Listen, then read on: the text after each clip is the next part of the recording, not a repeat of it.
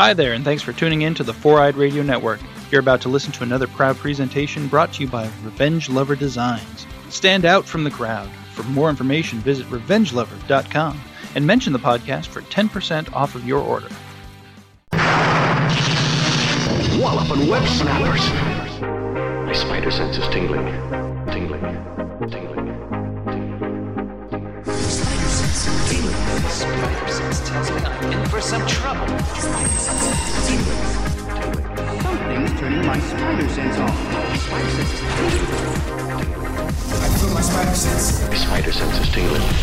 Anybody else's spider sense tingling? Welcome to Walloping Web Snappers, a Spider-Man podcast where we dive into every Spider-Man cartoon ever made. I'm Derek. And I'm Doug. And is your spider sense tingling? To listen to the show, find us on foureyedradio.com and wherever you get your podcasts. This podcast is brought to you by Revenge Lover Designs, illustration and design that fit your personality. For samples and inquiries, visit revengelover.com. Yo! I am pumped for this. I really like this episode that we're talking about. I had so much fun. This episode rules, like, hard. And didn't expect it, because this season has been real hit or miss, so I was kind of like, but hot damn, they really pulled this off. Yeah. And I did not remember it being this good, honestly. No, I definitely didn't either, because I remember sort of the main ideas of Man-Spider stuff, but I didn't remember the actual specific story of Man-Spider stuff. Mm-hmm. And I definitely didn't remember all of these pieces being incorporated together all at once. So yeah. I'm impressed, especially considering some of our critiques from the immediately preceding two episodes. Yeah, this really is like the culmination of serialized stuff that they have been leading up to and trying to do and not really been doing super well, but really like actually fully pulled it off this time. It's just like, it just feels like such a different episode than we've ever gotten before. It feels like it's really just playing with all of the pieces that they've had on the table or been trying to put on the table for so long. Yeah. And it all just works. Like, it's so satisfying. It makes me wonder if the introduction of pieces into a larger narrative is the thing that was sort of what they were stumbling over, because once all the pieces were on the board, they did nail it. Yeah. And I'll be curious to see if they run into similar challenges later in the season or series. But for now, I guess that's kind of the only thing I can theorize. Yeah, no, I think that makes a lot of sense, because they were kind of this, in a weird way. I feel like the second season, looking back on it now, even though, we're only like halfway through it, I guess, but it feels like it had to be a little bit more of a reboot than probably future seasons will be, only because they were just now starting a completely new style of storytelling, essentially. So it's like, it almost is like the same kind of like weirdness that you will get from a lot of first seasons of shows, but it's sort of still like kind of weak in some points. They're still trying to figure stuff out. It's sort of like they've had a whole first season to do a lot of stuff, but they still weren't doing like what they needed to do for this season. So they still had to almost like start from the beginning to start setting these pieces up and everything. Yeah, no, that makes sense. Well, I'm so excited. Yeah, and it's cool that we got this climax like in the middle of the season too. It's crazy. I want to talk. Let's talk about it, because we don't even have a lot of like production notes in it. We can just do it. Right. Well, what are we talking about? We are talking about Spider-Man: The Animated Series, Season 2, Episode 8, entitled Neogenic Nightmare, Chapter 8. Duel of the Hunters. Yes. And the synopsis for this one per IMDb is: Spider-Man has finally turned into a gigantic man-spider. To help him, Dr. Crawford contacts Kraven the Hunter. But will Kraven get to Man-Spider before the Punisher does? The original air date for this episode was November 11th, 1995. Only got one credited writer, and that credited writer is a man we know very well named John Semper. Hey, John. You did well. Nice job. You crushed it. This one doesn't have any characters introduced. Like we mentioned, all the pieces are already on the board. Yeah. We know everyone. Yeah, we see Kraven for the first time in a while. So he's Greg Berger, right? So if you want to hear more about him, you can listen to the episode with Mysterio and Kraven. I think it's our episode 4, I want to say. But yeah, he's back. Other than that, it's just pretty much everybody that we've been playing with for the past 5, 6, 7 episodes. Yeah, even some minor players that were introduced early on that they incorporate in very intelligent ways. Dude, they do so much. This episode does so much. There's so much here, and it's not in an annoying way. It's perfect. It's so good. Yep. I don't know. Is there anything that we want to say before we just dive totally in? Just that it's good. Let's do it. Okay, it's really good. And it starts. So this starts with a recap that pretty much just covers the last 2 episodes in a lot of detail. So they had time to fill. Can I tell you that it took multiple rewatches of this recap to figure out who said the previously on Spider-Man? Who is it? It's Flash, whoever voices Flash. Oh. Yeah. It took me so freaking long because you rarely ever hear him talk. And the way that he says it isn't really in his performative Flash voice. It's just sort of really natural, high-pitched voice. Yeah. And I was like, what random, intern or, staff writer person did they just get? Hey, come in here to say this line. But no, I'm pretty sure it's Flash. Yeah, no, that makes sense. I definitely realized, I don't know how you would not realize, but I definitely noted that it was a different voice and was very confused by it, but I didn't immediately figure it out upon hearing anybody's voice, and then didn't really do the detective work. Okay, all right, Flash, cool moment. Yeah. Good for you, dude. Well, the recap serves pretty much to remind us that Spidey's DNA is on the fritz, that he grew more arms, that Morbius is now a vampire, that the Punisher is chasing Spider-Man, and that at the end of the last episode, Spider-Man turned into a horrifying man-spider monster. Mm-hmm. Yeah. He does. So when this episode proper picks right up where the last one left off. So it's in this nondescript warehouse, as they often are in. Yep. The Punisher is confronted with the Man-Spider. So we get our big, hearty look at the hairy Man-Spider. Mm-hmm. Fantastic design, by the way. Which it's the further mutated version of the 6-armed Spidey. We find out that was essentially the in-between stage, and this is kind of the end-all, be-all Spider Mutant stage that he was going into. So he's got 6 eyes. He's got actual horns on him, on top of his heads, and chomping pincers, spider mandibles. Yeah. And real nutso claws that very intense. Yeah, I think he's got 3 talony fingers on each hand. Yeah, they're straight up talons. Yeah. What a my gosh. I wonder if there's anybody out there who's officially sort of credited as creating the Man-Spider design, or if we just sort of chalk it up to John Semper. Or Bob Richardson would have been the character designer. Yeah, that makes sense. Yeah, that's likely, but it's so good, and the Tatterin Spider-Man costume bits on it are so brilliant. It still like blows my mind to think that this was created on the show because it feels like such a iconic Spider-Man thing. Yeah. That for even people who were super familiar with Spider-Man and grew up with it to be watching this and experience this for the first time, man. Yeah, it really does feel like the type of thing that would have been pulled from a comic book run of X number of issues and then boiled down to a couple episodes. You know what I mean? Mm-hmm. So I'm in disbelief too. I triple checked. Like I was like, okay, now we're actually at Man-Spider. I gotta be 1,000% sure. Mm-hmm. And it is. I mean, We've said it a bajillion times, but it is. It's just that hard to believe for some reason. I don't know why.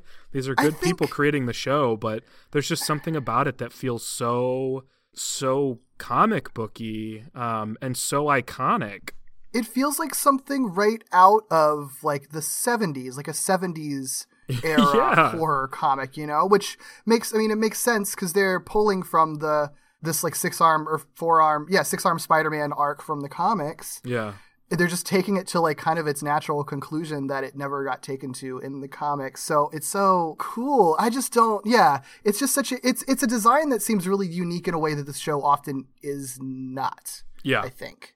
Because the character designs on this show are definitely not often very good good. Like they work within the confines of the show, but like they're just kind of very standard 90s designs. And this one, it's just so creative. And I mean, I think you can tell the staying power that it has because it has been like imported to the comics in different ways and usually like in this design or a design very similar to it. Well, and then it makes me wonder, you know, since this is such a brilliant idea, I think, did they end up doing sort of a retelling of this through the comics, or is it sort of relegated to part of the wider multiverse, and this is just something that happens in one of the universes addressed in the comic books, you know? I think there's a variation of it that happened in 616, but just not in this way. Like, I think it's usually done more as like an homage to it. Huh.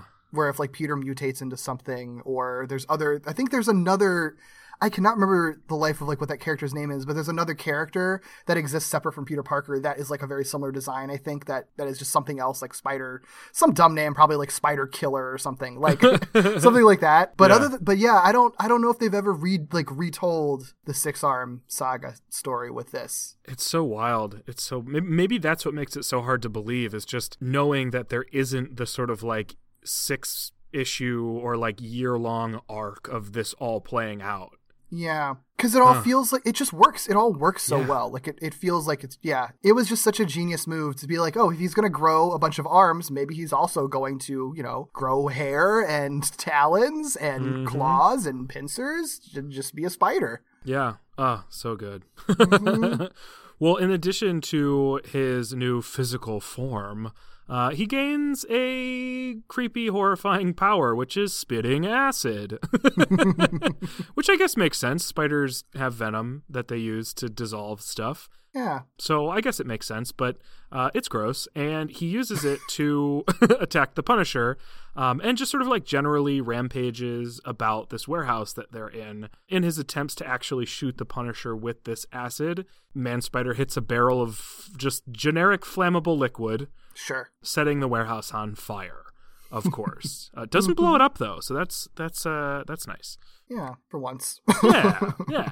Well, in the sort of like chaos, Punisher ends up finding Spider-Man's discarded mask. He grabs that and hangs onto it, put a pin in it, and calls for backup from his battle van. I love Battle Van. I'm so glad it's back. I know, right? It does so much. It's its own character in this one. It is. It really is. Yeah, because all he has to do is call for it, and Battle Van arrives just in time. Yeah. Right as Punisher's been webbed by Man-Spider, and so the Battle Van is like through a series of technological gadgets that Punisher is able to like call on. It's able to escape with Punisher inside. Mm-hmm. Man-Spider, however, is spotted whipping away from the warehouse by a guy in a hard hat who is very, very traumatized by this experience, as we will see shortly after. Yeah, the first sort of like regular person to see this horrific monster. Because like Punisher is the first person to see it, but Punisher is also like hyper violent, angry, and has probably seen shit, you know? Yeah. And there's context for it because he's just seen Spider-Man with a bunch of arms. So, like, it's just kind of an escalation of that. A random person, it's just like, you're going home from work. You're tired. I just want to, like, go home and have some dinner, have some ice cream, have a beer. And, oh, no, here's a spider monster in the sky. Cool. Have fun with that. So Microchip calls the Punisher for an update, his ever doting boyfriend. Mm-hmm. Punisher says, I looked the devil square in the eyes, and I blinked. It's dramatic, but I kind of like it. Probably because he's the one delivering it, so it like works. I think so. This episode is interesting because the writing is kind of, and this is going to sound like a negative thing, but I mean this like as neutrally as possible. The writing is really like self-indulgent in the dialogue because everyone is like quoting stuff. Everyone is saying like these dramatic, almost like Shakespearean lines, and they're saying them to each other. But it works because it's Punisher and Kraven talking to each other. So they're like the biggest possible personalities and egos. And it kind of makes sense that you're going to be spouting stuff and quoting the quotes or citing the quotes that you're saying throughout it. Because it happens a lot. Yeah, and they're pretty established as being like dramatic. Like Punisher's over the top in at least some way. You know, Kraven is over the top in every way. So them delivering dramatic lines is it's easy to believe. It's easy to stomach. Yeah, yeah. Well, back at the warehouse, the hard hat worker is describing Man-Spider to a police sketcher who should absolutely not be a police sketcher and be a comics penciler instead, because holy shit, the drawing that he makes is not only perfectly accurate to this monster that this hard hat guy saw for like a moment, but is well shaded, perfectly penciled, nicely composed, beautifully posed. Like, my God, this guy... he just needs a break, you know? He needs his break. It's literally just the concept art for the Man-Spider, like, yeah, it's so funny. Like, I want to see like what the sketch would have actually looked like, because it would have been hilarious. I know. I mean, right. Because how do you even describe it? And the guy didn't have that good a look at him. So no, if this is utterly, I think maybe he's a mutant and he does actually have mind reading powers. Oh God, that's terrifying to think about. Mind reading mutants working for the police department. Oh no. No thanks. Yeah, this is like the weirdest possible job to have a mind reader on is the police sketch artist, though. I guess it's like maybe the most responsible position to put that person in, right? That's the safest one. I would rather have someone there than as like an interrogator or something. Yeah, me too. Good call. Mm-hmm. So Detective Lee, woohoo, see her again for like 3 lines. She arrives and she puts out an APB on Spider-Man. So we see a newscast go out alerting the public. And this is the full little news story. It says, has Spider-Man mutated into some kind of man-spider? Authorities are wondering if there's a connection between Spider-Man, the mysterious plasma-draining disease afflicting New Yorkers, and stories of a frightening spider monster who's terrorizing the Empire State University campus. I just love that in universe, this is just like nitpicky, but like they have this beautiful concept art of a man-spider clearly in a tattered Spider-Man costume, and they still have to say, authorities wonder if there's a connection between Spider-Man and the creature dressed in Spider-Man's costume. That is a spider, who Spider-Man is named after. Yep, because this is not a post-Spider-Verse world where simply wearing a Spider-Man costume doesn't make you obviously Spider-Man. Right. I do love this newscast, though. I think it's a smart thing for them to do, and using the newscaster throughout the episode is a smart thing for them to do, because they have so many pieces on the board that it does a good job pacedly reminding you of everything that's kind of coming along with you. Yeah. So it's a little like obvious what they're doing, but I think it's helpful enough that it's good, you know? And it's not like they're necessarily being too heavy-handed. Making it sort of a mystery in a news story, I think, makes a lot of sense. Yeah, well, and if you consider that we normally have Peter as a cipher and we're hearing his narration, like kind of recapping us and keeping us up to speed on what's going on, and we obviously don't have that here. Yeah. It's a nice substitute for that, because no other character would be having the internal monologue that Peter Parker does, or would be involved in every step of the way that like Peter normally is, because everybody's kind of doing their own thing until they come together later. So it's a nice way to keep everything kind of tied up. Yeah, how weird is it that this is an episode essentially without Peter Parker? I love it. Like, not because I want to see episodes without Spider-Man in it, but it's just, I love the guts of it, because it makes it so different immediately. Like, he can't be the hero in the situation, so they have to do something differently. Mm-hmm. So it ups the stakes, because you don't really know like how, like, you really have no idea where this is necessarily going. Even when you know Dr. Crawford would probably be working on a cure or something, the way that all of that's going to come together and get him cured, like, it's really unpredictable, and it just makes it, and I think that makes it so much more of an exciting ride throughout it. I think that's why this episode is one of the reasons this episode is so engaging. Not only is it just well constructed and well paced and everything, but like it's just so different, and the stakes are so much higher. Yeah, you would know much better than I would, but this feels like almost an accidentally ahead of its time version of the what if we made our main characters background characters for one episode. Yeah, I don't know if they were doing that. I know that there are some like notable examples of that in the past like half decade or whatever, but this feels like it was accidentally that, and I don't know if that was happening. Yeah, because I don't know if that was necessarily on the forefront of their minds really in this. It doesn't seem like it because they don't really take advantage of it so much. Or like overtly so, you know? Yeah. But I feel like that might have been a thing that was like starting to be a thing, but not as explicitly as it is now where where that's like its own trope essentially. But that's a good point. I don't know if it was intentional, but it works. Yeah, it works in that realm because you don't get any vocalization outside of screeching from Man-Spider. Like and I would argue there are moments that are actually sort of ambiguous as to what is going through Man-Spider's consciousness, or to what degree his consciousness is even like really that like forward in his brain. Yeah. Like how much is instinct and how much is thought, and we don't get clarification. So you know, it's kind of a fascinating thing to do with your main character, not have him speak or do anything that tells us what's going on from his perspective. Yeah, this episode rules. It's so cool. It's so much cooler than I remember. So, Dr. Crawford sees this newscast. She immediately calls Sergei, urging him to come at once. I have to question how long a plane trip from Africa to New York City takes, but I don't know. Well, yes. Yeah, that is true.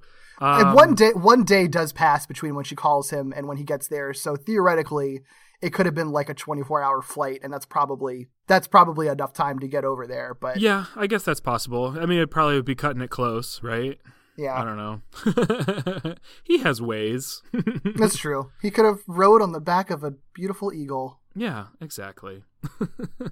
Well, back at their beautiful home together, Microchip and Punisher discuss their feelings and Man-Spider. Microchip urges the Punisher to give up on the pursuit, telling him basically the job spiraled out of control. The whole point of this job was to make Punisher more favorable in the public eye and to the authorities. And Microchip basically says, this is not your kind of fight. We get a very, very brief flashback. Hard to even call it that. It's more just like a flash of a scene. Yeah. Of a kite flying in the air. And Punisher responds that monsters are exactly what he's in it to fight. So Microchip basically agrees to like stand by his man and support him and help him out in any way that he needs. And Punisher reveals that it's fine anyway because Man-Spider has a tracer on him and, you know, they can rest for the time being. Mm-hmm. Microchip even tells him like, yeah, I'll do anything you want. Yeah, you know what's funny? I had to, because I knew we were going to be talking about Microchip again, I checked to make sure that they were not related in some way. Like no. They're not. Good. So my headcanon stands. But when I was rewatching, or not rewatching them, but like when I was watching these episodes and thinking about our last episode, I was like, I really hope that they're not like brothers and that's why he's his sidekick or something. Oh God, I'm glad you thought about that. They're not. Good. Almost a big faux pas there, but cool. Mm-hmm. Yep. The dangers of shipping. Exactly. Oh gosh, I have a ship. Yep. Congratulations. Thank you. So the next morning we check in with another group of supporting characters. This episode is so good with just touching everybody. Yeah. The next morning, Mary Jane wakes up at the Parker residence. When we last left them, she was there with May. They were trying to figure out where Peter was. Aunt May tells her that Mary Jane's been there all night. She actually slept through the night. So Peter has completely disappeared, not shown up for, I guess, what's been now a full 24 hours essentially, or close to it, maybe 12 hours. Yeah. Either way, Aunt May says that she's going to report Peter's disappearance to the police, believing that his involvement with Spider-Man might be related to him not coming home. And Mary Jane, of course, insists on joining Aunt May. Yeah, which is nice. I think she says something to the effect of if anything happened to Peter, I don't know what I would do. She says verbatim, I care for Peter. Yes. Which is such an old school way to say that, but she has a couple old school written lines, because there's also what does she say? If Peter's in danger, I must know. Yes. There's the thing she calls Harry later, you brave fool. Are you... Who's writing her? Yeah, somebody from the 1940s? Oh, it's so goofy, but I like that they're involving her, and I actually this is like finally the appropriate amount of concern from Aunt May. Like, yes, both saying like he didn't come home, and that is weird. Even though he comes home late, he still comes home. Mm-hmm. And I do really like whenever her concern actually has to do with his working around or with Spider-Man. That makes sense. So that was a good way to actually write her concern, as opposed to the sometimes silly explanations in place of what would be normal explanations we get. Yeah. Yep. Yep. Yeah, it works. I like the balance of Aunt May here. If she stays at this level, I'm cool with it. Stay here. Right Please. Here, Aunt May. Don't freak out that he needs to take a bath again. Yes. Well, this is jumping ahead to something that doesn't happen, so I guess it doesn't really matter to say it. We don't in this episode get the scene where like Peter is all better and she like gives him soup or something. Yeah. You know, like we don't get that, which is nice.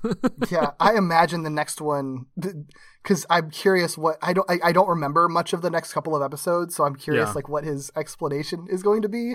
It's going to be something that makes him look like a jerk, I'm sure. Like, I was just following Spider-Man all night and didn't feel like calling anybody. But I was wondering if we'll even get one, but we probably will. Yeah, he's gonna ruin his own life as usual. Oh no. So, good stuff happening. Craven arrives back in New York. Congratulations. Congratulations. I'm so happy. He arrives back in New York to meet Dr. Crawford. So she reveals to him that she's developed an antitoxin that must be delivered to Spider-Man soon to be certain that he doesn't, like, remain this man spider forever. It might be permanent, so better get it to him fast. Yes. I like that they explain him being in his comic booky Craven costume despite not being the Craven, like the crazed Craven supervillain, by calling it his ceremonial hunting garb. Yes. What does she ask? Did you bring it with you or something like that? Yeah. He's like, was a lion hunt without his mane? You do you, buddy. All right, yeah. I mean, we're not going to complain if you're wearing your like half shirt. Right, exactly. Like, it's fine. It's fine. Well, so I mentioned, I think probably the last time we spoke or a couple times ago, the CGI is getting better, I think. And I did check, actually, since we last brought this up, the company that did the CGI does not exist any longer. They basically only did this. This is like the only animation they ever did. But I think, I wish I had written this down. I think they might have done like a video game or something like that. Like something to that extent. But this is really their only CGI animation romp. So, we can't sit there and say like, maybe it was a company that was figuring things out. But they were figuring things out because these get a lot better. And the reason I'm bringing this up in the first place is because we get a super, super prominent sequence of animation where we basically do like the equivalent of a fast travel where they pull up from where Sergei and Dr. Crawford are into the CGI city and then like quote fly over the city and then drop down to our next location. Mm-hmm. It's like, it's corny because all the CGI to an extent is corny and sort of out of place. Yeah. But given what we can kind of assume that they are trying to accomplish with it, it's actually pretty good. And if they're going to use the CGI, I'd rather they use it for things like that than doing too much weird splicey stuff. Yeah, that's true. So I'll give them points for kind of accomplishing something that I think is a better use than what we've seen almost entirely before this. Like Aunt May walking up the stairs. Yeah, even though that was a cool shot. Yeah, that's true. I'm being too hard on it. This one does go on a long time, and I did out loud say, please stop at one point, because it goes on for a long time, and it's very fast. Well, it's a thing that doesn't need to cycle, and it does cycle. Like, just cut out one of the cycles, two of the, however many, just do it once, and then land where you're going to land. But to your point, there are points later in this episode where they just use the CGI for cool backgrounds, like for cool angles that would have been really hard to animate otherwise. Yeah. Like, I do think Yeah, it's used for some creative stuff, and especially like this episode, especially the last like half of it is really, really, really well animated, and I think that they do utilize the CGI about as well as they probably possibly could in 1995. Yeah, for what they're doing. Well, and in considering they're integrating flat animation and 3-dimensional animation, which just in general, like there are it's hard to do now, let alone in 1995. You know, that's true. So I'm glad that they are figuring out what works for them. I think whenever they want to do something cool with the camera, experiment away. That's true. Yeah. Just swinging through the city, leave it at home. Yeah. As long as you're not doing something boring, as long as you're trying to do something new, like kudos for making the attempt. Absolutely. No matter what.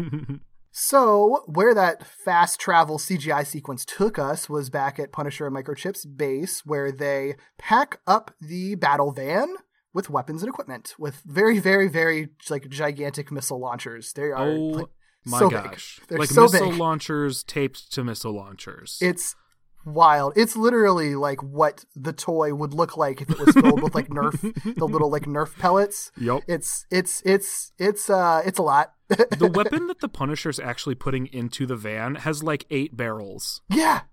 What is that? What are you gonna do? Like, Man Spider isn't a building. Like, what do you I don't know. I have no. I'm a little disappointed we didn't get to see that specific weapon in action. I know.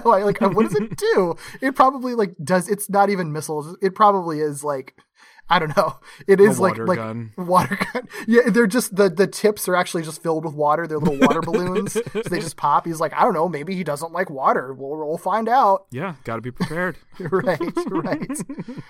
Microchip does like call this out a little bit because, you know, these are lethal weapons. He's going to be using lethal force. They don't actually like say that at all in this episode, but it's still funny. The concept carries over. Yes. And he's like, this is overkill. I still think you're in over your head.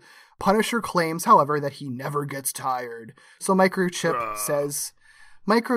says that he can't quit if Frank doesn't quit because someone's got to keep you alive. Oh. There's no way they're not boyfriends. Yep. That's all. They're boyfriends. Head over heels. Microchip is head over heels for Punisher, and I think at the very least. And I think the feeling is mutual. Punisher just has a big wall and can only let him in but so much until he deals with his issues. It's my favorite trope, the sunshine one and the grumpy one. Yeah, although Microchip, I don't know if he's sunshiny. He's a little sad, but he's sad for a reason. Yeah, he's sad because the grump is like over grumping it. Like the balance is the balance is a little bit off. Like there's grumpy and there's like being homicidal. Like there's a difference. Yeah, true. But either way, after that little very, very sweet exchange, Punisher drives off in his other boyfriend, the battle van, to track. Polly. He's Polly, yeah. To track Man Spider. Yes. Well, we cut to another location and some more characters, but this never feels overstuffed, I should say. Yeah. We cut to Felicia's apartment, and outside Felicia's apartment, Morbius is sort of looking on and pondering what he needs to do to save both himself and protect Felicia, because he's constantly wrestling with the sort of classic vampire-y thing of like, I hunger, but I hurt people, but I hunger, but I hurt people. And this is where we get what I think is by far the best integrated CGI animated scene we've seen to this point, where Morbius flies away. It's almost easy to not notice that they're doing it. Almost. Which I think is good. Yes. I think that's a good sign. Well, that's what you want to do, right? Like, it's not like, I don't know, you're not trying to make CGI look like the flat animation, but you don't want it to be distracting from the subject on screen. So if what you're noticing is like Morbius is there and this is a cool angle, period, like it worked, you know? It's never 100% with the show, but it's very, very good. I was applauding. I was like, yay, they're figuring it out. Yes. And you know what? It's only season 2, so maybe it gets better. It gets better. I hope it does. I'm actually kind of excited to see where they go with it if they continue to pursue it. Yeah. Because they're on track to do cool things. Yeah, as long as you use it for the right stuff. Like for the right shots, you can make it work even when it's cheap. And it's never going to hold up, and that's fine. Right. As long as you can like kind of tell what they're doing and it's not taking you out of the scene. That's what matters. Yes. What does take me out of the scene?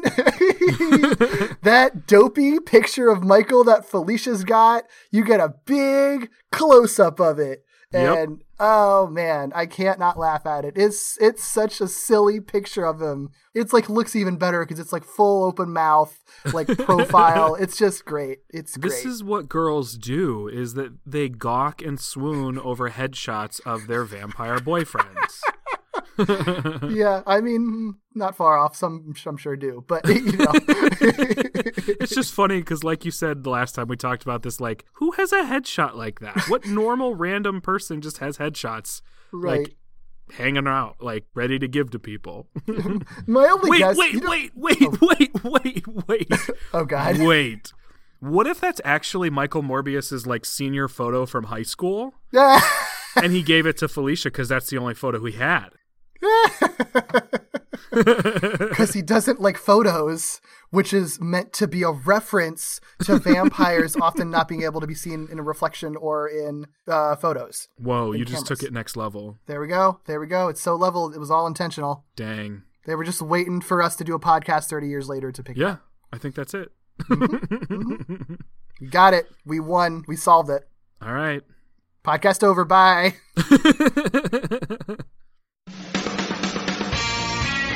Well, it's not over, everybody. Don't celebrate yet. Like, shortest episode yet. Because we get more stuff. So back at ESU, Man-Spider enters a lab through a window. Lots of traveling through windows in this episode. And when he's in the lab, he flashes back to a time when he was still Peter Parker and was helping Dr. Connors develop and test the neogenic recombinator. He grabs the neogenic recombinator and sort of like waves it above his head like a monster. And this is one of two times where we're sort of just left to fill in blanks. Mm-hmm. But it's one of the clues we get as to whether or not Peter Parker is still in there in some way. This one at least lets us know, like, yes, there is some semblance of Peter Parker still floating around in Man-Spider's brain. Mm-hmm. It's hard to say whether or not that's something that's like a conscious element of Man-Spider that's just being massively clouded by the fact that he's a monster, or if it's a sort of new consciousness with like these weird memories floating around. Mm-hmm. And we don't get clarification, and I actually think that's kind of cool. Yeah. But what we do know is that something draws him there, and something draws him specifically to the recombinator. So at the very, very least, they like force us to pose the question to ourselves, how much Peter Parker is in there. Here's what I think, what I was reading from it when I was watching it. I think intentionally it was ambiguous, but I sort of read it a lot as the things that are driving Man-Spider the most seem to be the things that were like at the forefront of Peter Parker's head at the time that he transformed, because the things that he was most stressed out about at those moments, essentially, other than like, you know, fearing for his life or whatever, was solving his genetic mutation and like stopping Michael Morbius. And the main things that like the main actions that Man-Spider takes that aren't for either survival or for like just being shocked into recognizing a face and then running away, are going after the neogenic recombinator and going after Michael Morbius. So I think like Man-Spider is Spider-Man's mind. It's just like almost condensed to like whatever his most primal thoughts were at that time. Yeah. So like, I mean, obviously that makes a lot of sense. Yeah, because there's like, he's not going out and like trying to feed or anything. Like he's not doing like animalistic stuff. Yeah. He's, you know, the only times that he's even actually being like actively aggressive is when he's defending himself against other people. He's never really attacking anyone that isn't attacking him first. Mm-hmm. And anytime it seems like he is, it's always like a misunderstanding. So like the only actions that he takes are ones that are relevant to Peter Parker. And I think that that's a big clue that Peter is a little more in control than we're kind of led to believe in general. Yeah, that does make a lot of sense, especially when you sort of take out all the external factors and just boil down, like, what is Man-Spider doing when somebody's not shooting him? Mm-hmm. Yeah, that makes a lot of sense. It's so weird because we don't get the internal monologue that we normally would get. Yeah. Yeah. And I'm so glad we didn't, because they could have easily done it, but they chose correctly. Yeah, well, and he's still like sympathetic, right? Like even though we don't have like an internal monologue of Peter feeling sorry for himself, like we see all these moments where like he seems to be remembering what he was, or like like in a couple of scenes, like he actually like actively saves people, but it doesn't matter. He's still like kind of chased off, anyway. So it's like it's a sad story without needing to be told that it's sad. Yeah. Yeah, well, and there's even a sad face at one point, so we know that he's feeling things. Mm-hmm. Yeah. So when he grabs the recombinator, he knocks over a bunch of equipment in the process, or just in the lab in general, because he's sort of big and hulky. And Deborah, who just happens to be working late, hears the commotion and decides to sort of check it out. But she doesn't get super far because she ends up seeing Man-Spider's shadow and, intelligently, I would say, runs out of the building.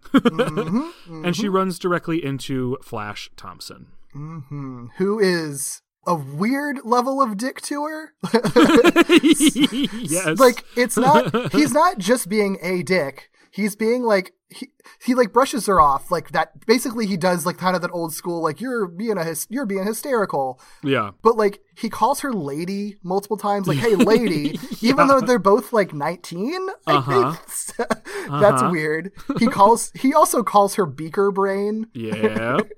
Again, to someone who's like clearly freaked out. Like, Flash, man, what's up? What's up, buddy? It's like on-brand stuff for Flash if he were interacting with somebody who wasn't very obviously panicked. Right. Like, these are all things you'd say, sure, but like, why are you being terrible to this woman who's screaming for help? Yeah. It's interesting. I guess the only thing that I could guess is what they bring up next is that, like, because I think Deborah mentions the man, like, that maybe it's the Man-Spider thing, and that's when he kind of refutes that the Man-Spider, either it isn't real or has nothing to do with Spider-Man because it's part of Bugle's anti-Spidey propaganda. Yeah. And that's when he calls her beaker brain, which is annoying. But the only explanation that I could glean from that is that maybe because he is such a Spider-Man fanboy, like, he's very emotionally wrapped up in it, so his emotions are high because his hero is being like completely like smeared at a whole other level than he normally is, and so he's just like on a hair trigger. Maybe it doesn't excuse him being mean to a panicked woman, but I don't know. He's also a dick. Like, I don't need like like that's true. This isn't a version of Flash that we've yet been meant to really identify with. So that's a good point. Good point. But I like that he's still, super pro Spidey. That's always one of my favorite things about Flash. Yeah. Even if it's silly at times. Yeah. But what's cool about this, it ends up sort of turning from Flash being a dick to Deborah realizing, like, wait a second, I can manipulate this guy. I know exactly who he is and what he's about. She confirms, like, wait, aren't you Flash, the football player? And he's like, yeah. And she's basically like, okay, well then what are you scared of? Like, why are you being chicken, basically?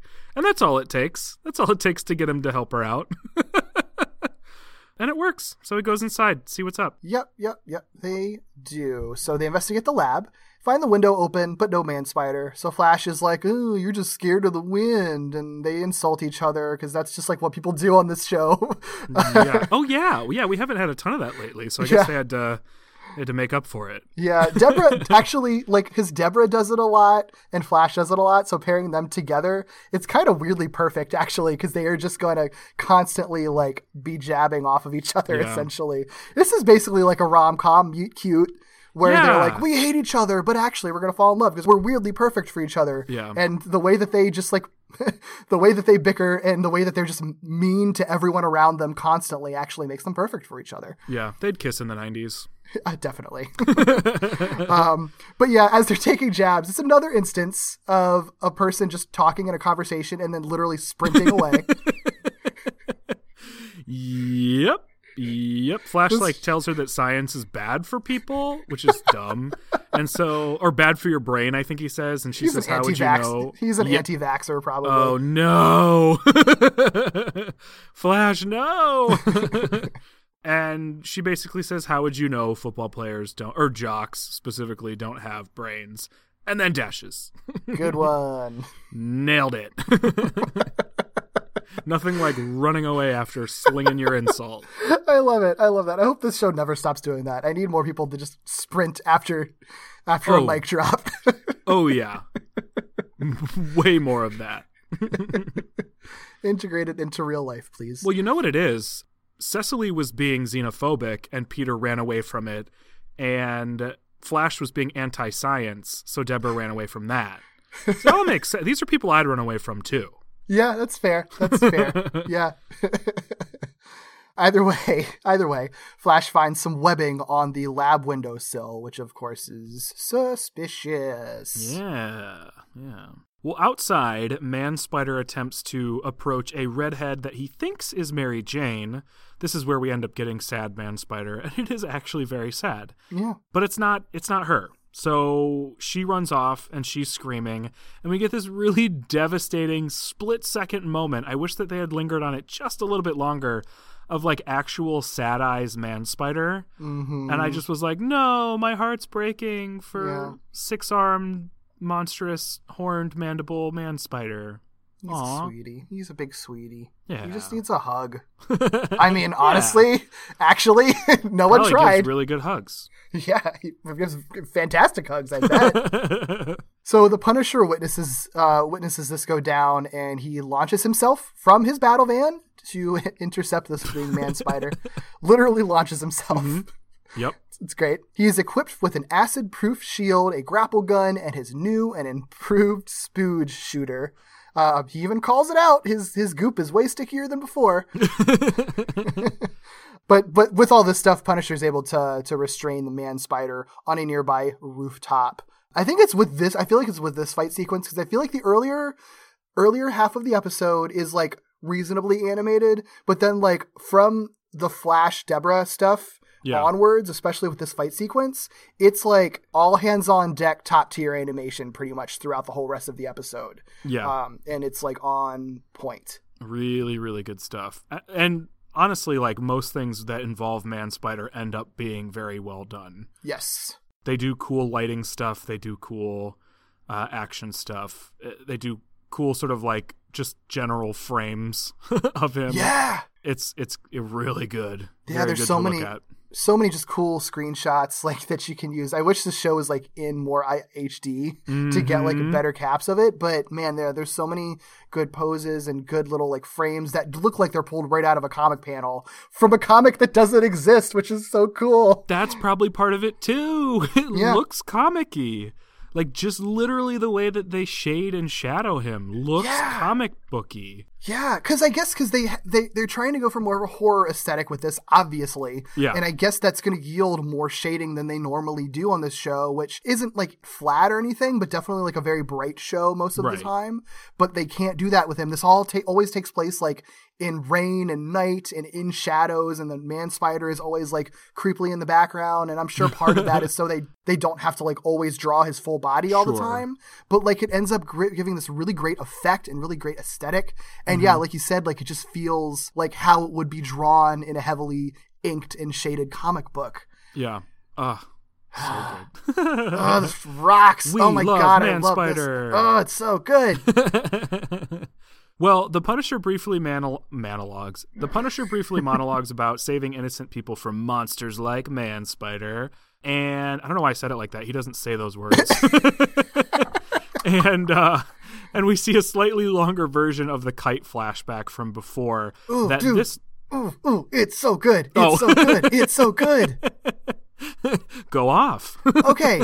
No, but like I love how they do it because it's so unlike this show. Yeah. Because so we've seen the flash of the kite before, and just in a quite little flash, it's just a yellow kite floating in the sky.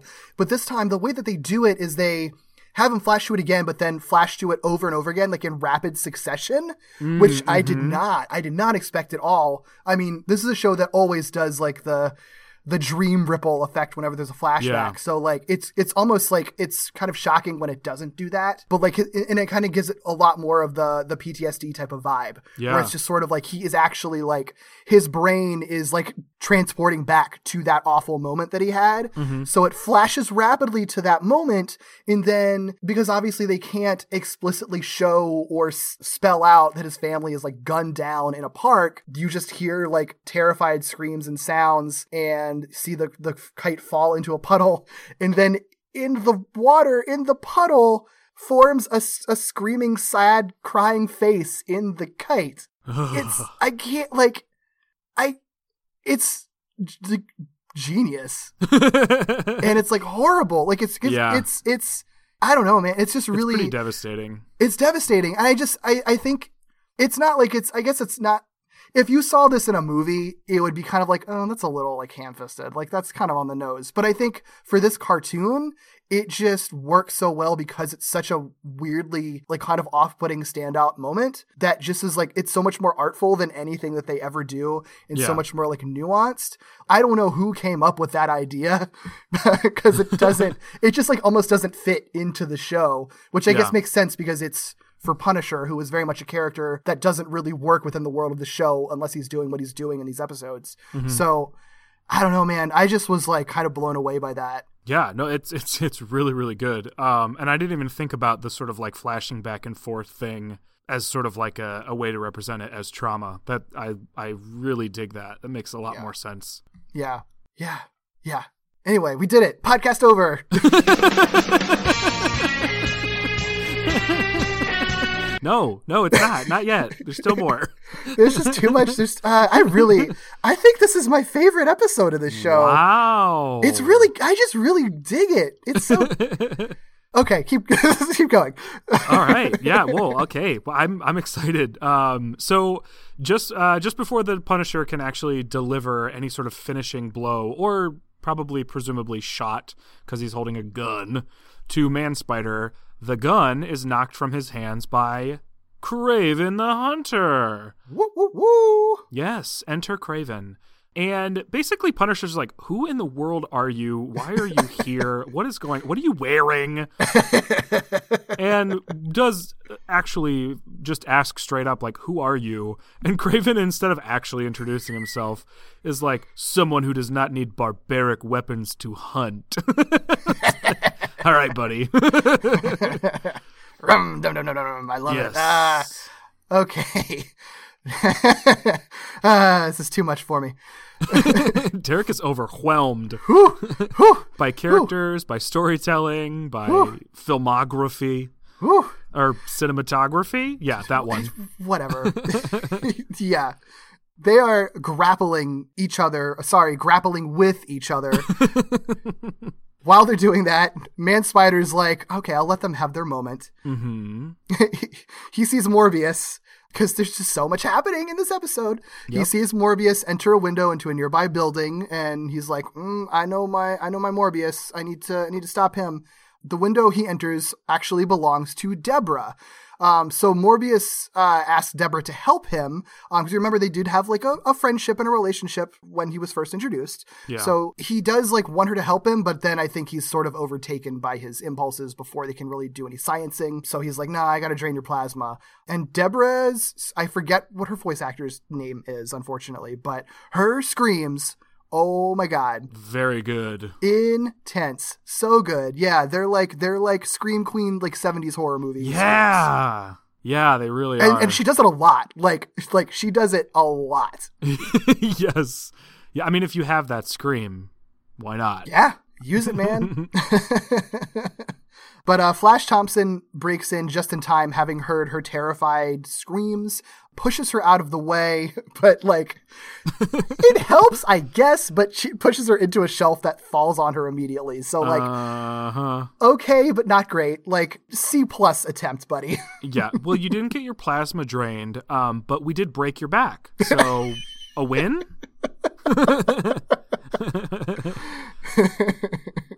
Oh. You know. We do get a cool moment where Flash tries to punch Morbius. Yeah. And Morbius just catches it, and he has like the most badass face on him, like just totally stoic. Morbius is like a gross ass character most of the time, but when he's badass, he is pretty badass. And I do like him in the sequence because he just like catches his fist and then like rips off Flash's sleeve and immediately starts draining him. Yeah. No hesitation there. Yeah.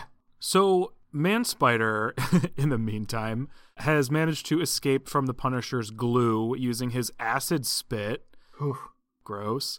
And confronts Morbius in the lab. So in this moment, Man-Spider recognizes Flash through a flashback and has some kind of reaction. This, I think, is the more ambiguous of the two sort of like Man-Spider flashback moments, and I'm very curious to know what your impression was, because with Peter Parker in there, but having sort of the body and the strength, and I think what we're sort of to understand as like impeded sort of cognition to some degree, recognizing Flash, who's someone he doesn't like, and we haven't gotten any sort of like reconciliation between those characters. Right. I'm not totally sure if that's a good thing for him to recognize more, or if it's bad for Flash that he's being recognized. Because the memory that he has, the flashback that he has of Flash is confusing. Because they particularly just make it one of him just like smiling. So like it's not like in any actual like scene from him interacting with Peter from the show, which is why I feel like the impression is that like he's just recognizing that it's someone that he knows, and it's just like, oh, these are people and I don't want to hurt people. Because like that's the thing that I noticed when in my last like rewatch of it was that like he's never really like, it doesn't look like he's about to like slice through Flash. Like he only is on top of him for like because he was just chasing off Morbius, and then he like runs over. It almost looked like he was actually just like checking on Flash, which maybe I'm like reading too much like sympathy into him and empathy into him, but I took it as it's not that memory was like stopping him from doing anything negative or would be causing him to do anything negative. I think it was literally just like, if it was a random bystander, nothing would have triggered in his head. He would have just left. But because it's someone he recognized, that's just cluing something in his head. Like, oh wait, I'm starting to remember more explicitly my past life, not just the stuff that I was doing at that moment. You know what though? I think now that we're talking about it, and now that I'm sort of seeing it from your perspective and how you have been thinking about it, it sounds like, I think what's happening is I've watched the episode in the way that in the universe people were seeing Man-Spider, as opposed to watching the episode with Peter Parker as my protagonist. You know what I mean? Yeah. So it ends up creating kind of the same reaction and incorrect assumptions probably that the people in the universe are having. Right. So there's really not anything telling us that Man-Spider is villainous in any way other than the way people are reacting to him and the way that he looks. And I've just sort of been like along with all of those people and reactions, which might just actually be really brilliant storytelling for this episode. I think so, because I don't think either reading like doesn't make the episode work. Like I think you read him as a villain, episode works, it's like a horror movie, like just creature feature. You read it like he's just like trapped in this crap situation and everyone's misunderstanding him. I think it still works just as solidly because he's never doing anything that seems like unnecessarily aggressive to anyone or unnecessarily villainous or mean.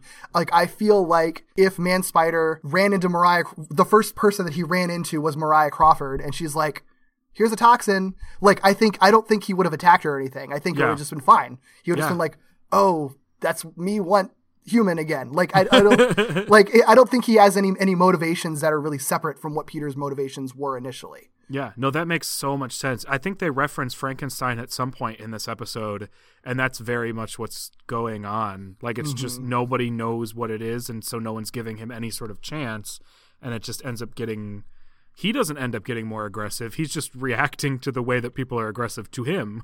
Yeah. Well, and I think it works too if you see it through like how the episode portrays or how we're supposed to see like Punisher. Like at the end point, like Punisher gets called out for his shit essentially of being too aggressive. And it's sort of like if you take it as Punisher was was being the aggressor the entire time and kind of constantly pushing Man-Spider to do what was perceived as violent acts. Like, I think that works really well into the Man-Spider is the protagonist, version of the story. Yeah, especially given the way that this jumps ahead, but just the way that Peter reacts to seeing the Punisher once he's Peter again. So exactly. That ties up very nicely. Yes. Huh. Yeah. This is exciting. I'm going to watch this episode again when we're done. Yeah. It's a good one. It's a great episode. You know what's also great too? Even as he's a spider monster, I notice this in this scene, he still is like drawn with a really nice butt. So it's perfect. I think he's great. I accidentally paused on like a butt shot of Man-Spider, and I just sort of like chuckled and was like, Man-Spider butt. Yep. I'm here for it. I'd still give him a little kiss. I think he's nice. I like it.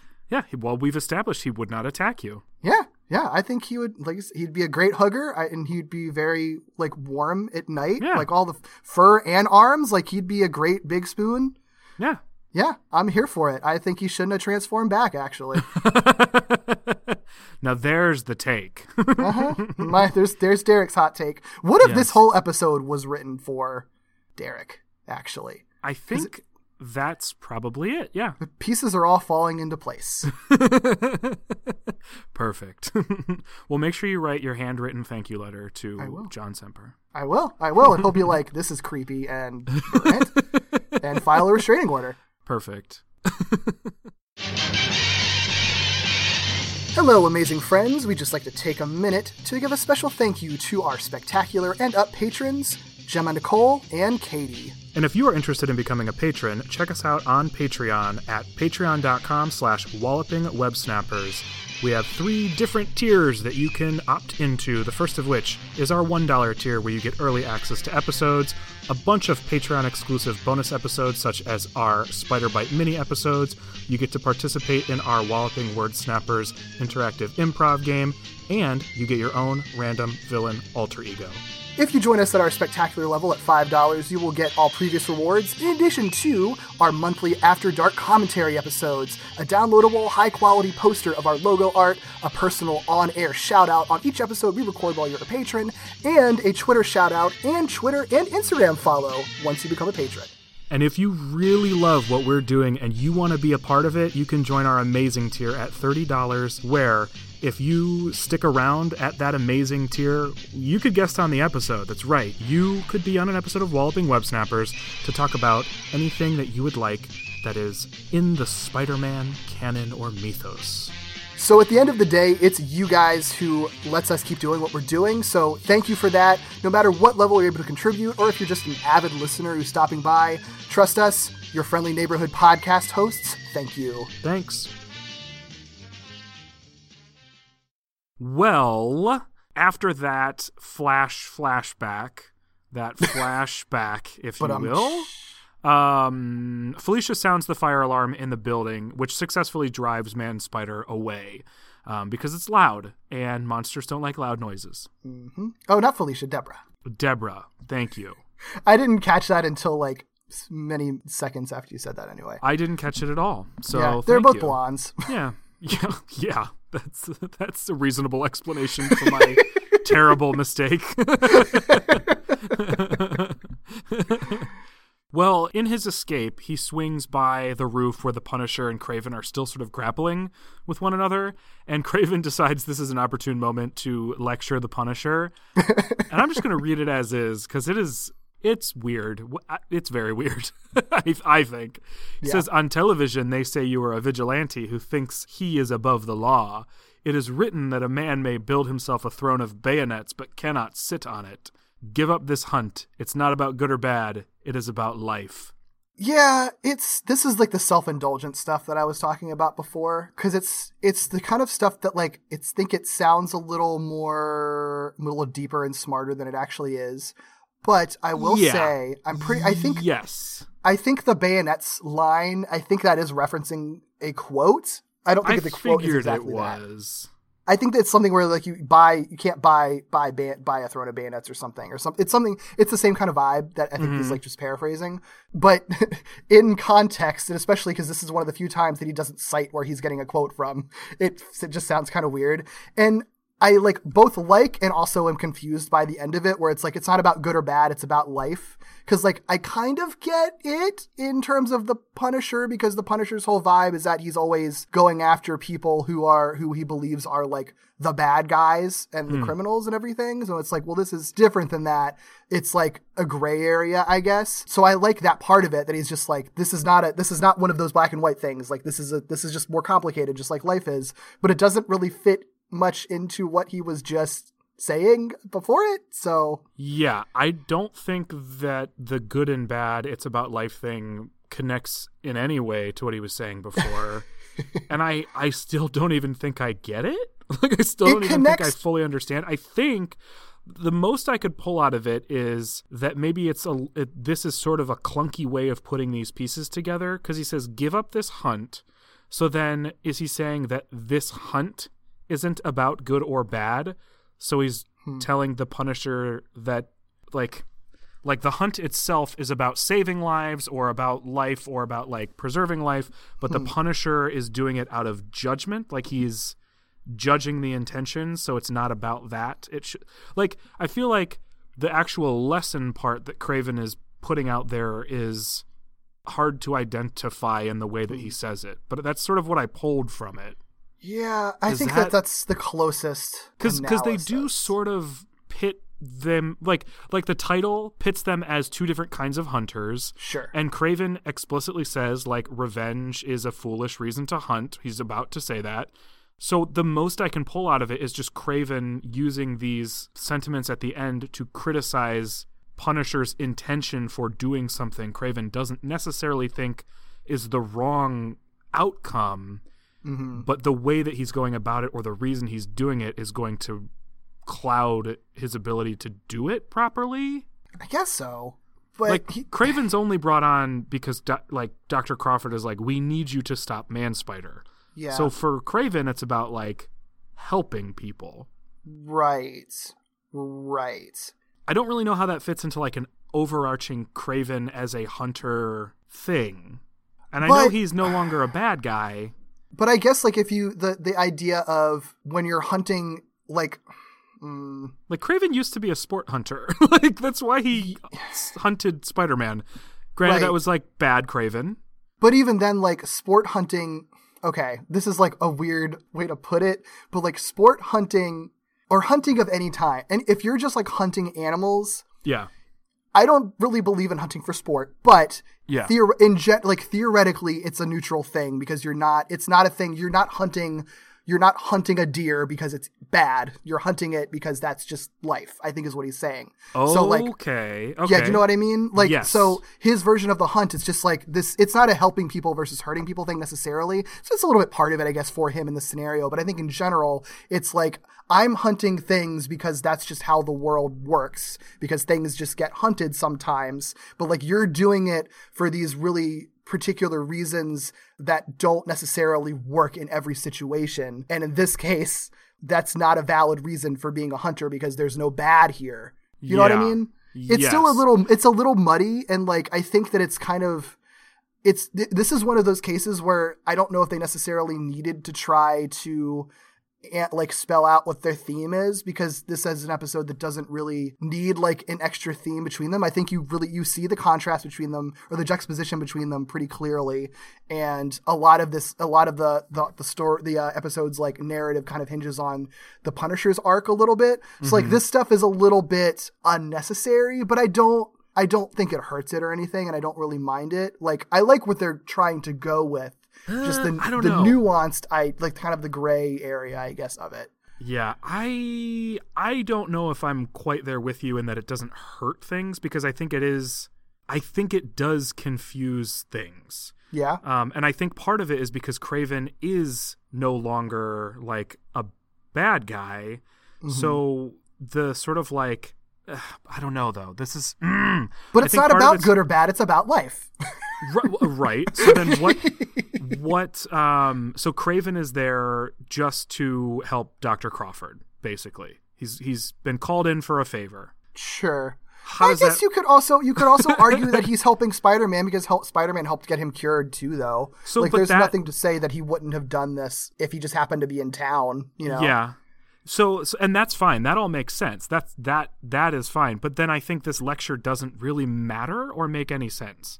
Like, Craven can just be drawn in for that reason. So for him to be a character that's sort of like putting the Punisher back on track with these specific sort of like sentiments, something about it just doesn't connect to me, because I think it's complicating something that was totally fine, especially if you believe that he's doing it to help Dr. Crawford and to help Spider-Man.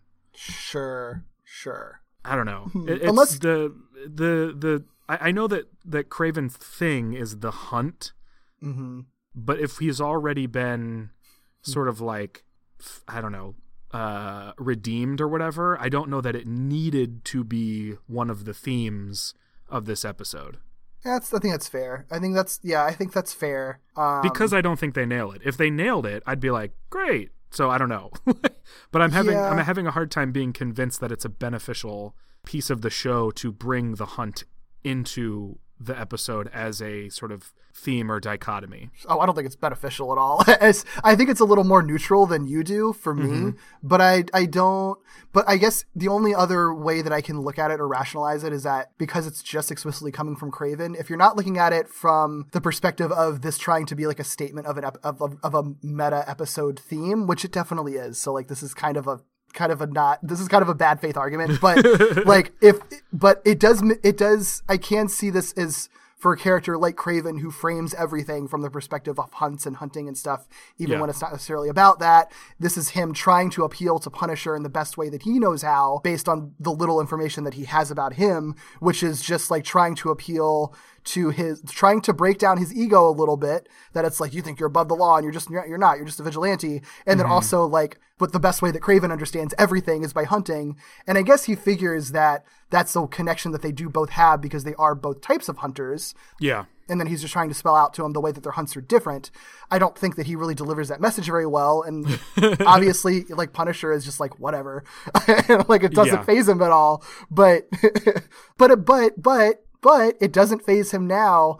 And that's like the first attempt to get through to him. And then the attempt that does get through to him later on is like Dr. Crawford's attempt, which takes a more sympathetic, less like accusatory, well, it's still accusatory, but like a more sympathetic role to kind of make a similar appeal, I guess, later on. Yeah. It's really the only thing in this episode that I think swings and misses. Like, other than that, like, everything else in this works totally fine for me. So saying it hurts it, I think, probably maybe too strong of a statement, but it's really the only thing that I really struggle with. Sure. And it could just be me still not getting it. It's a complicatedly written line that does not help at all. Yeah. I think that hurts it a lot. It's a weirdly written one for sure. At the very least, it's done within the context of a very well-animated fight sequence. Oh, yes. That they're doing on this rooftop, which kind of climaxes with Punisher restraining Craven in a net. Craven drops a Francis Bacon quote about revenge. Sure, why not? Of course. It's saying it's a foolish reason to hunt. You do you, Craven. But Punisher escapes the rooftop, and Craven escapes the net. He does sniff some of the hair left behind on the glue and vows to find Man-Spider. Yes. This is one of the contributing scenes or clips, is probably more accurate, to the opening sequence. I believe the Punisher shooting something comes from this scene. Yeah, like pulls out a missile and shoots him. Yep. It so is. So right after that, we get this rapid fire sequence of scenes that sort of just, I think, serve to establish what each character is doing next so that they can move on to sort of the ultimate outcome of all these events, really. Mm-hmm. So I'm just going to list them because there's really not much more to each one of them other than what's like a couple seconds, if that. So this is what happens all in a matter of literally seconds. Mm-hmm. Harry visits Mary Jane at her request. I have one thing about this before you move on. Sorry. She explicitly says she invited Harry over because she says, Harry, you're Peter's best friend. I didn't know who else to call. Since when the fuck is Peter Harry's best friend and vice versa? Because this is a whole not thing. Very established in this show. A whole thing we talked about in the first season, that they're just like really toxic to each other a lot. And Harry's a big weenie for the most part. And they moved in together only because... for like 2 seconds, only because like Norman needed someone to be Harry's roommate that was responsible, and Peter's like, Harry's like, I guess I'll choose Peter because he's kind of responsible, and that's like it.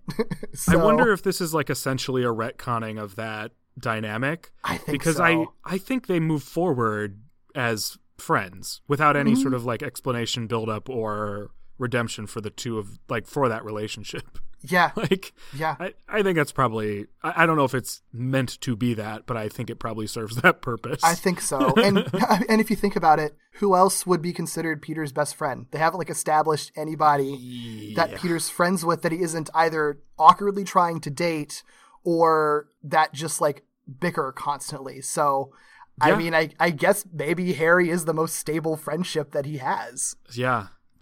When you say it like that, they almost had to fix that. Yeah.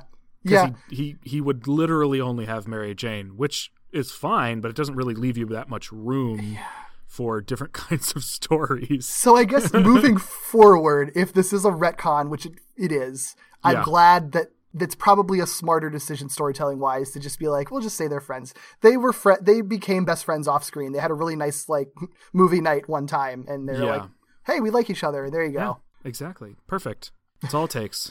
There we go. So after that, we see Punisher beginning a war journal entry. I haven't dug in, but the numbers for the entries have to be significant. Oh, maybe. I didn't There's pay something, because like most of them, not all of them, most of them are 1994 or 1993 or something like that. And there are a couple other variations, and I don't know. I feel like there's probably like a production reference in there that we might just never be privy to, because it could literally just be like births of production babies or something. You know what I mean? Mm-hmm. Craven calls Dr. Crawford to let her know that he is in fact tracking Man-Spider. There's a newscast that reports Peter Parker is still missing. So this is a news story that Peter Parker is missing. Aunt May watches that and worries, and Man-Spider sadly scratches the Parker residence window as she watches the newscast. He just wants to go home. Yes. Ugh, I feel so bad for him. Yeah, well, Man-Spider then climbs through one of the windows of the Watsons' house. That's not great. No. He sees Mary Jane and Harry like through there, so he's still like love struck. So that's impulse that he's following is trying to get to her. Harry attempts to stop Man-Spider and gets knocked unconscious. Mary Jane pleads with Man-Spider, and when he leaves through the back window, listening to her appeal, Mary Jane, after calling Harry a brave fool, then mentions that she suspects that Man-Spider somehow recognized her. Which is strange, and I'm curious to know if that ever comes up again. We'll see. Man-Spider then finds the battle van and attacks it, which causes the Punisher to drive off a cliff. Yay! Yay! Poor battle van. I know. It's pretty wrecked. Yeah. Man-Spider grabs the Punisher from the battle van wreckage and spins him inside a silk cocoon. And, lifts him above his arms just like he did the Neogenic Recombinator. Man, it's another victory. It's pretty creepy and well done. And this is the one that I was mentioning earlier where it's like he's like holding him up and there's like lightning crashing in the background. Yeah. Oh, it's so good. Well, we find out that where the Punisher goes from there is some sort of like web-covered interior space. We can't really see all that much of it. It's like kind of rubbly. It looks a little bit ruined. Definitely concrete, but other than that, it's covered with web. So it's just sort of this creepy spider cave. Oh, it's so cool. It's very cool, very creepy. I dig it, but it's gross. Yeah. Can you imagine like how much they had to do so much for this episode? Because not only did they have to have the Man Spider design, they have to be playing with like Kraven and Punisher is like with and without his trench coat, like in different scenes. Yeah. And they have to do like these new backgrounds, like a web spider layer background. Yeah. They had to do so much new stuff in this. And all of it looks so good. Yeah, it is a very good looking episode. Very, very good looking. So I'm very happy with a lot of the stuff that they opted to go for, as opposed to just more warehouses. But Punisher's hanging upside down in this web cave, in his sort of like silk cocoon, wiggling about, trying to escape, but he can't because he's all wrapped up. But you know who can help him escape? Kraven! Yay! So Kraven cuts him free and encourages the Punisher to work alongside him. And the Punisher is like, yeah, all right. I guess we could do this. The team up we were all asking for. The Punisher and Kraven the Hunter. Yes, I knew when we started this podcast that someday we'd cover the team up of the century. This one. So, the Punisher, who's a big old dummy, is like, I see a camera hanging from web. I'm going to pull it down because whatever. Vibrating the webby layer. Kraven literally screams at him to do not vibrate the web. Yep. It's too late. Man Spider finds them and attacks both of them. And through a series of them all tackling each other, both of them, Punisher and Kraven, are able to slow Man Spider down enough for Punisher to shoot an electrified restraint that's just like literally just like lightning. Yeah, I don't know how that works. Sure. But it's cool. Yeah. I love anytime they do a human-sized web with the sort of like vibrating mechanic thing. Yeah. Like one of my favorite movie moments is in The Amazing Spider-Man when he builds that massive web underground in the sewer system. Oh my gosh. So I was so happy about this, even though it's like, I don't know, it's just like a very minor moment. I love that they included it. I love it so much. It's the most spidery thing I feel like Spider-Man does when he's a monster or not. And I love it so much. It's such a cool detail. Yeah.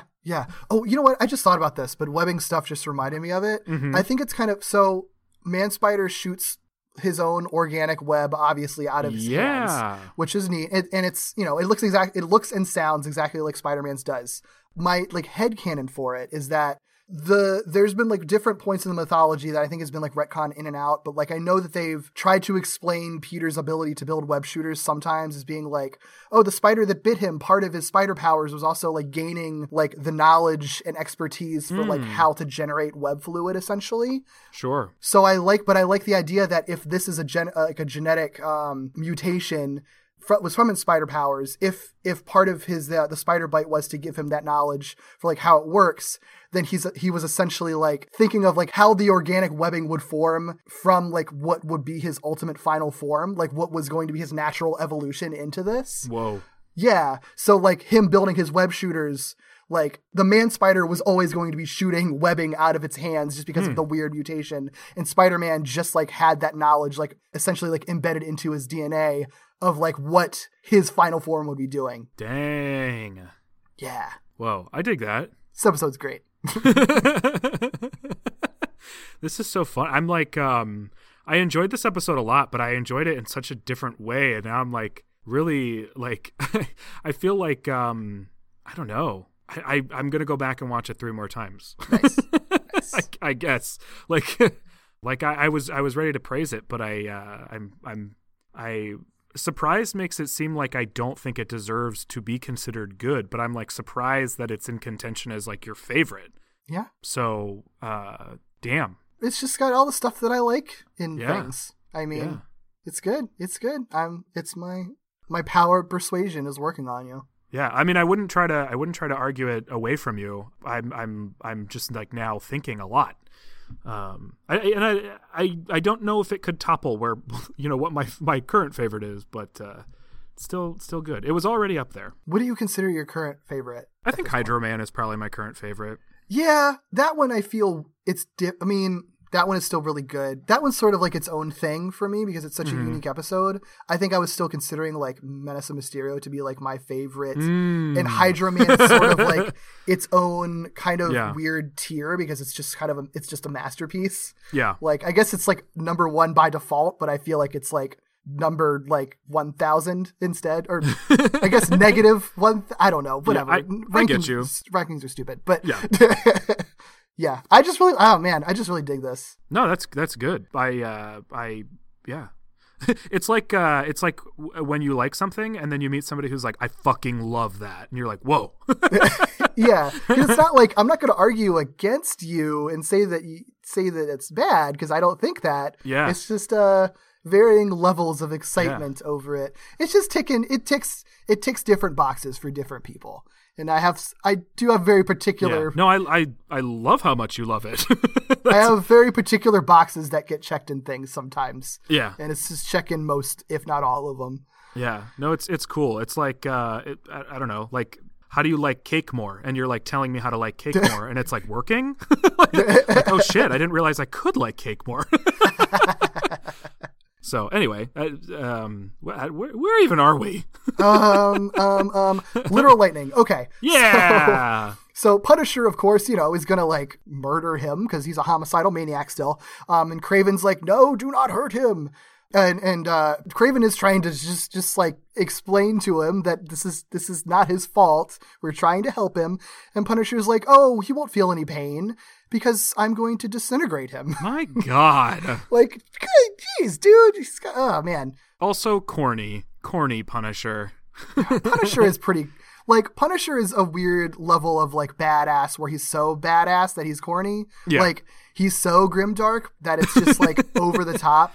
But also, like, kind of, I feel like he needs to be. Like, that's just, like, you can't do Punisher without it just being like, yeah, okay, we get it. You have trauma and it drives you to kill everyone. Yeah. Okay, we get it. But Kraven does like try to restrain him before he can actually disintegrate Spider-Man. And that's when Dr. Crawford makes like this really epic entrance out of the shadows. Like this like model walk on her heels. It's so good. Yeah, enter Dr. Crawford. Damn. Yeah. She's like the legit hero of this episode too. Yes. It's funny too because like we are introduced to Dr. Crawford far before these events, and I would not have thought that she was as cool as she is. Right? And she's very cool and very awesome and very important. Yeah, well, and I remember kind of casually joking about how like weirdly calm she was in the like the last few episodes, but I'm realizing maybe that's just like her character type. Like that's just who she is. She is just like ridiculously calm in every single situation. Yeah. Which is why she's a perfect person to just walk into a web spider lair with just like, guys, I got this. Dr. Crawford's goals, I guess. Like, if I could be as calm as Dr. Crawford, I'd be living a lot easier. Yeah. She also just like is the Punisher whisperer, I guess. She destroys him with just a few words. Oh, yeah. Yes. Dr. Crawford basically says, like, I know who you are, and I know what happened, and shares that Punisher's family was gunned down by rival gangs, like, just through crossfire. Like, they were not involved. It was totally collateral damage. And she says to him, nothing you're gonna do now can bring them back. And the Punisher really felt that. Like, he starts crying. Yeah. Dr. Crawford makes the Punisher cry. Love it. Here for it. Superhuman is what she is. She then says that Man-Spider is an innocent victim, just like the Punisher's family was, and if what he does is protect innocence, he should be protecting Man-Spider and helping, not hurting. Ooh. And it works. Right through the heart. It works. Like, my God, it works. Yeah. And I feel like that's the thing. Again, I'm not going to try to defend that the annoying exchange with Kraven earlier, but I feel like it's kind of like in direct contrast with that, because every way that Kraven was trying to appeal to Punisher about all this hunting stuff, that doesn't really work because even though Punisher on the outset is all about hunting and killing and fighting and stuff, that's not really what his issue is. It has nothing to do with like honor or the love of fighting and killing. It is all like buried down to this like really sad like loss of innocence thing that he's dealing with. Yeah. And Dr. Crawford's like, I got this. Yeah. No, that makes a lot of sense. Yeah, it's like Kraven and Punisher were almost playing different games, and so you couldn't really combat what he was doing, but Dr. Crawford knew exactly what game Punisher was playing. Came with a plan. Yep. So this convinces Punisher to let Dr. Crawford administer the antitoxin. Yo, the sequence though. This is wild. So the Punisher and Kraven end up holding Man-Spider down so that she can, in fact, administer the antitoxin. And Man-Spider immediately begins to transform back into Spider-Man. The arms, that's stuff I would have expected out of Spectacular, not this show. Like, they do their weird sort of like gross Akira sort of like sucking limbs back in instead of exploding out sort of animation. Like, yep. Whoa. Yep. And it's actually like pretty smooth for this show. It is. I watched it many times. Yeah. And it's gruesome and horrifying. And flawless. Yes, absolutely. Wow. Yeah. And also there's a point during the transformation where Man-Spider has Peter hair and it's so funny. So they have that too. I do. That's the thing that I did not remember very much from this episode from like watching it as a kid. That you remembered image, that? I remembered the hair on his head because I remembered it being so weird to see Peter hair on the Man-Spider. That image stuck with me so much. Like even going into this and knowing like that he was going to transform, like that was the thing that I was like waiting for. I mean, if this episode has proven nothing else, my brain works in mysterious ways. No, it truly was written for you. Yeah.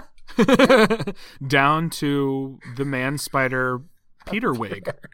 It does look like a wig. It looks like they just stuck a wig on the Man-Spider. How else would it be there? It's so strange. But it's also like proportioned to the size of Man-Spider's head, which is like the size of 4 human heads. Like it's just, it's so wild. Yes. Flawless. Mm-hmm. Oh man, I like the little bit where Crawford is so she's so protective of Spider-Man because he obviously doesn't have his mask on. So she tells Punisher to like cover his face with his jacket or cover his face with Punisher's jacket. But Punisher is like, well, I had his mask for a trophy, but I guess since I'm not going to kill him, I'll give it back to him. So he completes his transformation back onto Spider-Man with his mask on, and he comes to, and this is the moment you were alluding to before. Like he sees Crawford, he sees Kraven, he sees Punisher, but then he sees the skull on Punisher's shirt, and he has like this visceral, like primal fear moment where he's just like terrified and like backing away from him until Crawford calms him down. Yeah, it caught me off guard. It makes sense, but it caught me off guard. Yeah. Dr. Crawford is more the character that I thought Dr. Connors was than Dr. Connors actually is. Yeah, that's so true. Like, I remember Dr. Connors being a big part of this for some reason, but he's really not.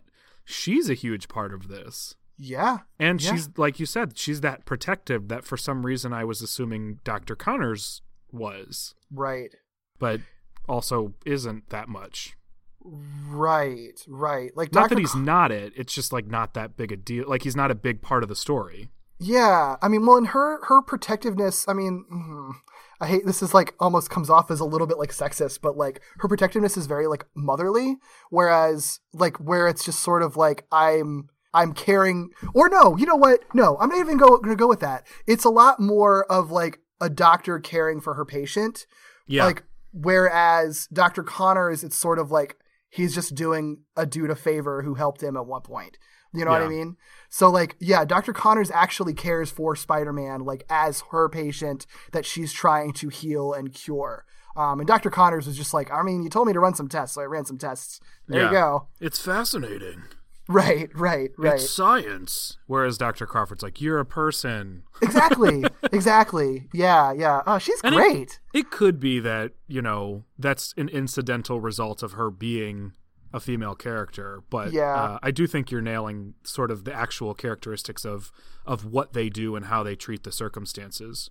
Yeah. And I mean, no matter what, like whatever the prerogative was for it, like it works in the scenario because this is the sort of character that you needed here. Like she's essentially like the kind of glue that holds everything together. And, the ultimate mediator for everything. And like I said, she's pretty much the hero of this story. Like, let's be real. Oh yeah, for sure.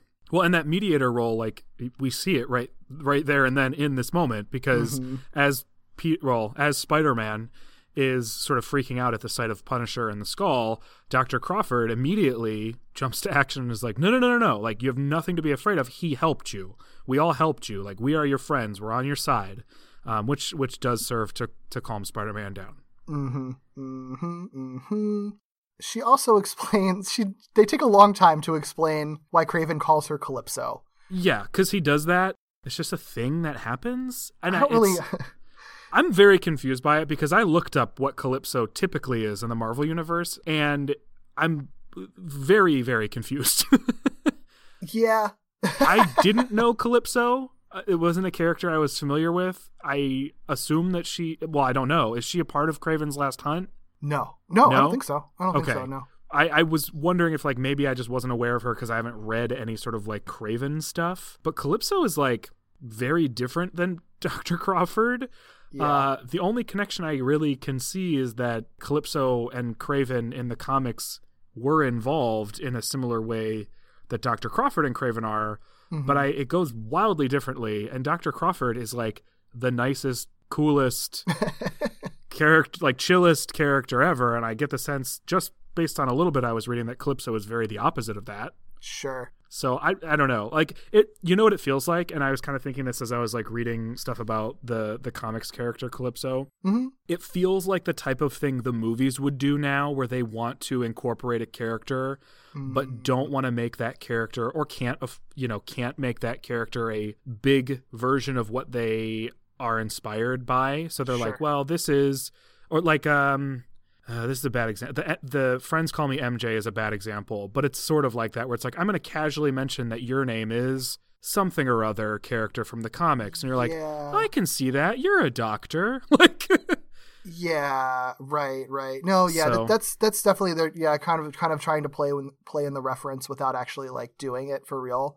Yeah. And it seems like, this does like seem like one of those lines that were written kind of backwards because they wanted, because the only significance that it has for anything is to lead into Spider-Man just being like, well, you saved my life. Yeah. Like that's it. Just to have like a more natural way to do that rather than him just immediately jumping in and hugging her, I guess, like just transition. It's in an episode full of people quoting literature and making references. So it's not like out of place.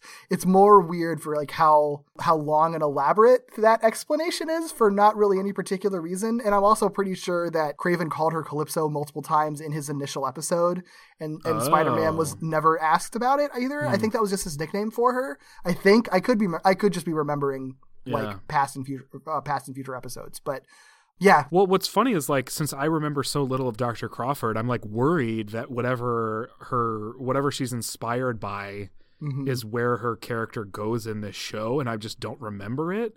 Sure.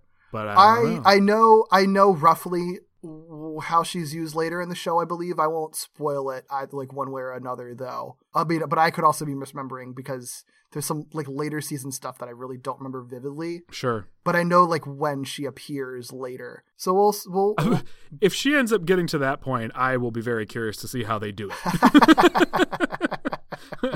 Yeah. So I'm worried but intrigued. Yeah. This is one of those cases like in Spectacular when like I'm sure there's like a listener just being like, oh my God, how do you not know this? Yeah, whatever.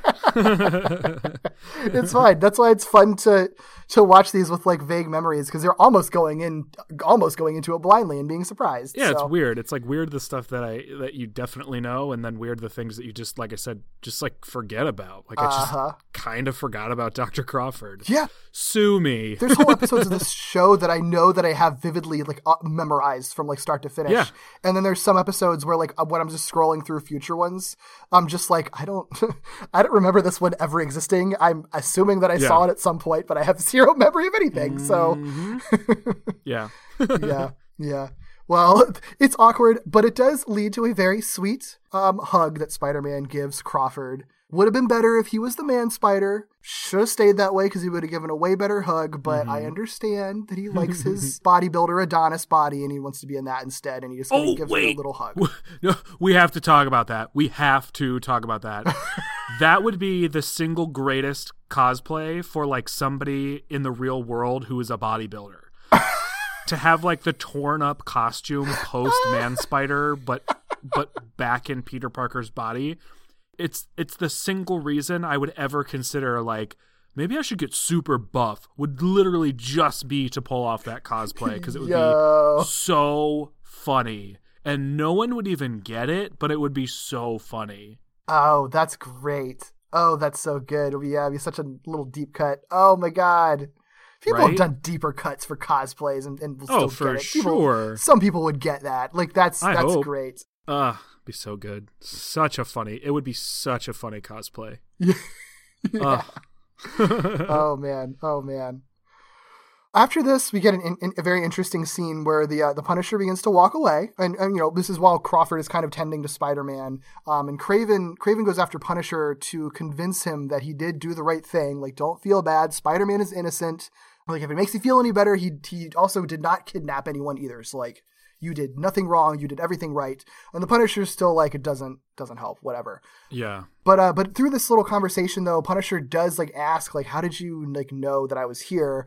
That's when Craven goes into this neat little explanation where like he knew that the Webby lair was in the World Trade Center parking garage because he smelled the scent of gunpowder on Man Spider's webbing, and that gunpowder scent was left behind from the 1993 World Trade Center bombing.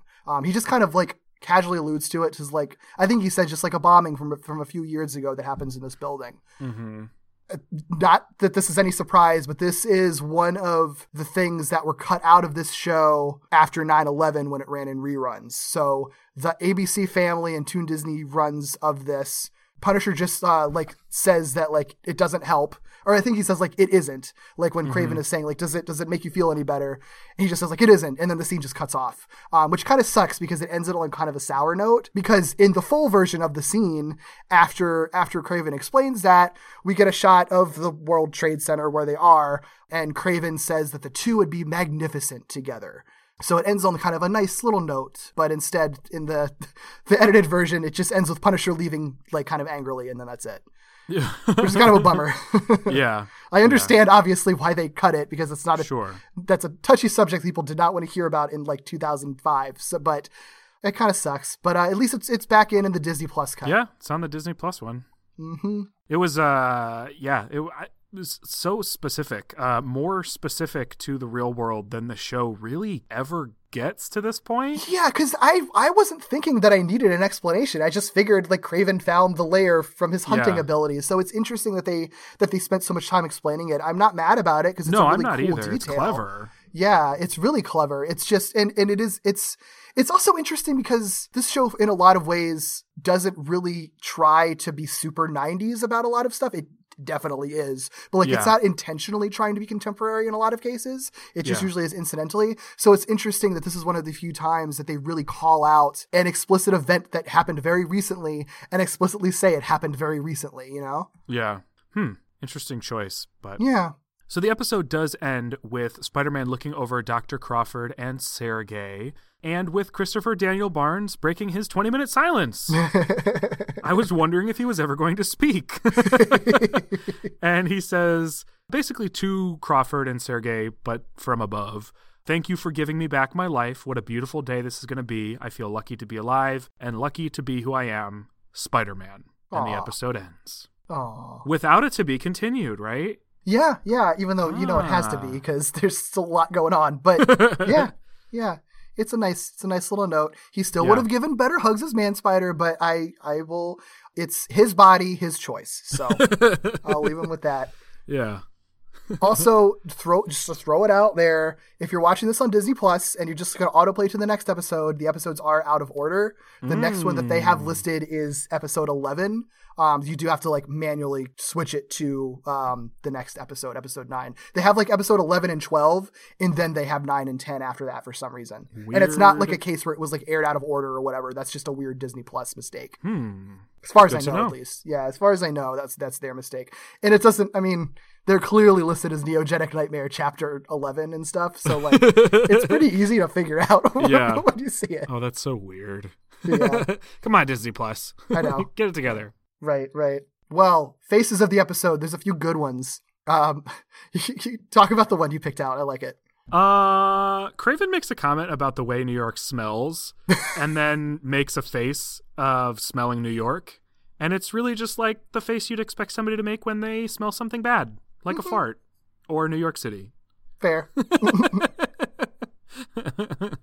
I can say that I live in Cleveland. It smells worse. Okay. But it is a good face. And it's funny that they distinctly like made it so that he was obviously sniffing because he could have just made the comment and it would have been fine. Yep.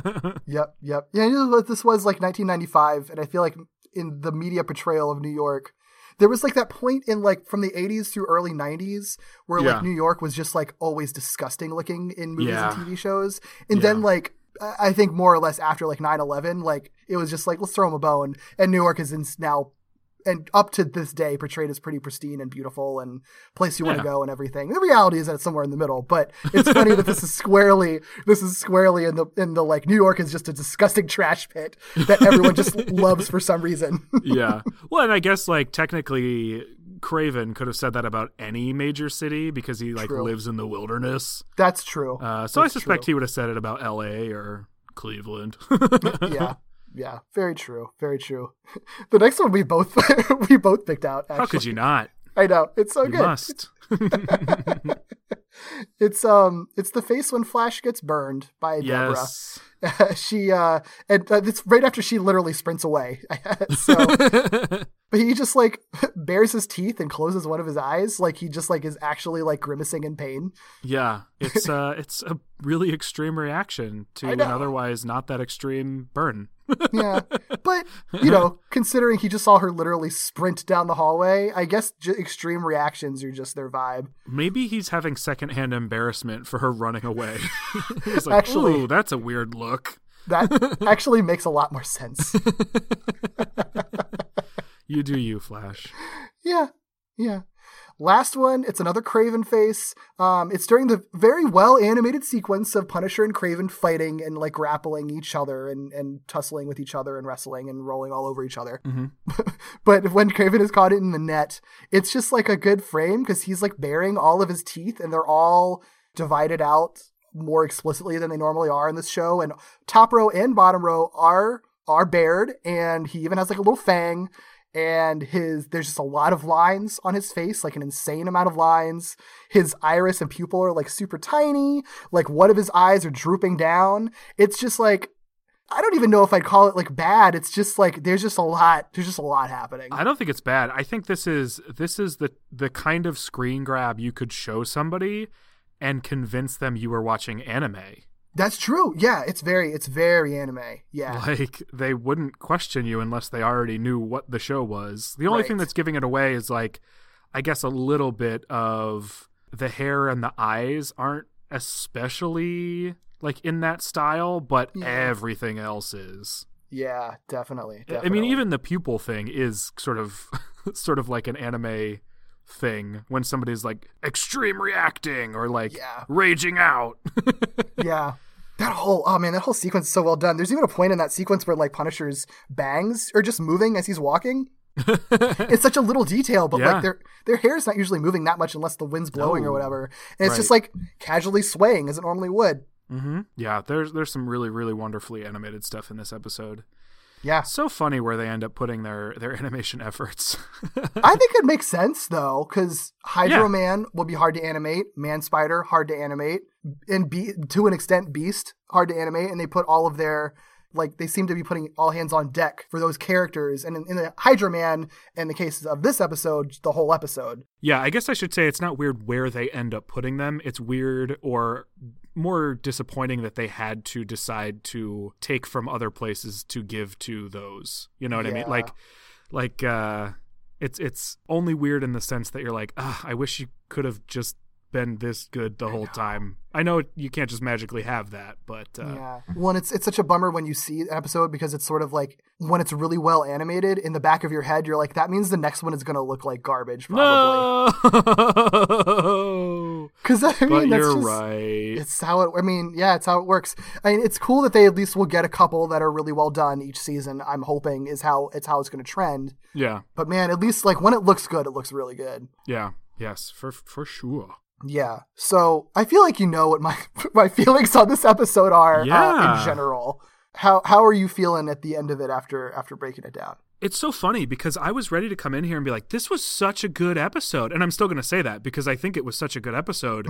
But I thought I was like wondering if I was going to be like inordinately high on the episode because I felt like it was a really good episode, partially because it doesn't get too complicated and it balances everything really, really well. It's already established everybody who's playing in the episode, so it kind of can just move forward with the events of the episode, which was kind of refreshing to just be like, oh, this episode just is a plot. It just is a thing that's happening, and they're doing it really, really well, and all the pieces are moving in ways that make sense. Sure. And I was wondering if I was going to be rating it too high, given what I thought, or given that I thought it was sort of casting some of its thematic stuff aside in favor of like just doing a fun episode. Mm-hmm. So that's sort of the sort of like weird relativity thing where I'm like, man, I thought I was coming in like almost too high. Nope. So I'm glad. Like I'm glad that I wasn't. I liked it a lot. This was a really, really fun episode to watch. I watched it more times than I typically do. I mean, I watch these episodes multiple times anyway, but I was like excited to continue watching it multiple times. So I like this one a lot. I do think the stuff that the only stuff that gets in the way is the stuff where it does try to insert those things that I think it was benefiting from not focusing on, like that Kraven Punisher interaction that I still can't wrap my mind around.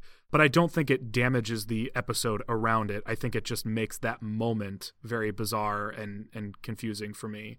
But other than that, like, God, this one's fun. Yeah. It's really fun and well done. Yeah, it really is. And I have to imagine, that's stuff. I understand where you're coming from with some of the logical stuff and the weird lines, but it didn't. And for me, it didn't really bother me enough to take away from the enjoyment of everything. And I have to imagine that after this is all over, Dr. Crawford and Kraven and Punisher and Microchip, respectively, are each having like a really good fuck. Yes. Like, it just seems like this is the perfect... It seems like they had an experience where they're all very emotionally vulnerable in a way where, like, they actually would be very good partners for each other. Yeah. And have a very sensual time. So many beautiful matches. Yeah. Yeah. I like this episode a lot. It's good. It is good. It is good. Was there anything else you wanted to throw in? No. I'm just saying it's good. Well, if you like us a lot, thanks for hanging out for these nearly 2 hours, and stick with us and check out all the things we're doing. One thing you can do, one way you can check us out, see even more good stuff, is by checking us out on Patreon. If you like what we're doing and you want more of it and you want to support us in different ways, check us out at patreon.com/wallopingwebsnappers and see what might be right for you on Patreon. Cool. In the meantime, if you would like to find us individually, you can find me on Twitter at Derek B. Gale, and you can also find me on YouTube under my show Second Chance, which looks at bad or divisive media from a positive lens. What about you, Doug? You can find me on Twitter at Ikkybooley, ICKYBOOLEY, tweeting about all kinds of things. And if you like Pokemon stuff, you can find me on another podcast here on the Four Eyed Radio Network called Victory Road, a Pokemon podcast where my co-host Kyle and I talk about Pokemon just sort of as we feel like it. That's it. That's all I have for that. Cool. I don't know why I thought I had more. Well, if you'd like to follow Walloping Web Snappers, you can follow our show on Twitter, Instagram, and Facebook at Walloping Web Pod, or you can email us at wallopingwebsnapperspodcast@gmail.com. Send any fan art, questions, concerns, feedback our way. We would love to see it and hear it. Man Spider fan art, I'd be down with. Craven and Microchip fan art, I'd also be down with. There's so many shippy fan arts you could send us from this. Honestly, we wouldn't turn down any of it. If you're is this too weird or creepy? No, it's not. Fine. No, yeah. I demand, and I'm not kidding. I demand an orgy of everyone in this episode. Everyone. Speaking of except maybe Flash. You can leave Flash out. Yeah, no, not Flash. But everyone else. Yeah, in the Man Spider web layer. Yes. Yeah. Don't vibrate the web. Vibrate each other. On that note, if you'd like to give us a 1-star rating after that, you sure can. We would love it if you could please rate, review, and subscribe to us on Apple Podcasts. The best place, I'm sure you've heard this on every podcast ever, but it's the best place to find podcasts. The better the rating, the better and easier it is for people to find us. A review would also be super helpful. So if you want to support our show, that's the easiest way to do it. Otherwise, we will be back next week with yet another Marvel hero who makes their entrance to help with all this vampire madness in Blade, the Vampire Hunter. See you then. See ya.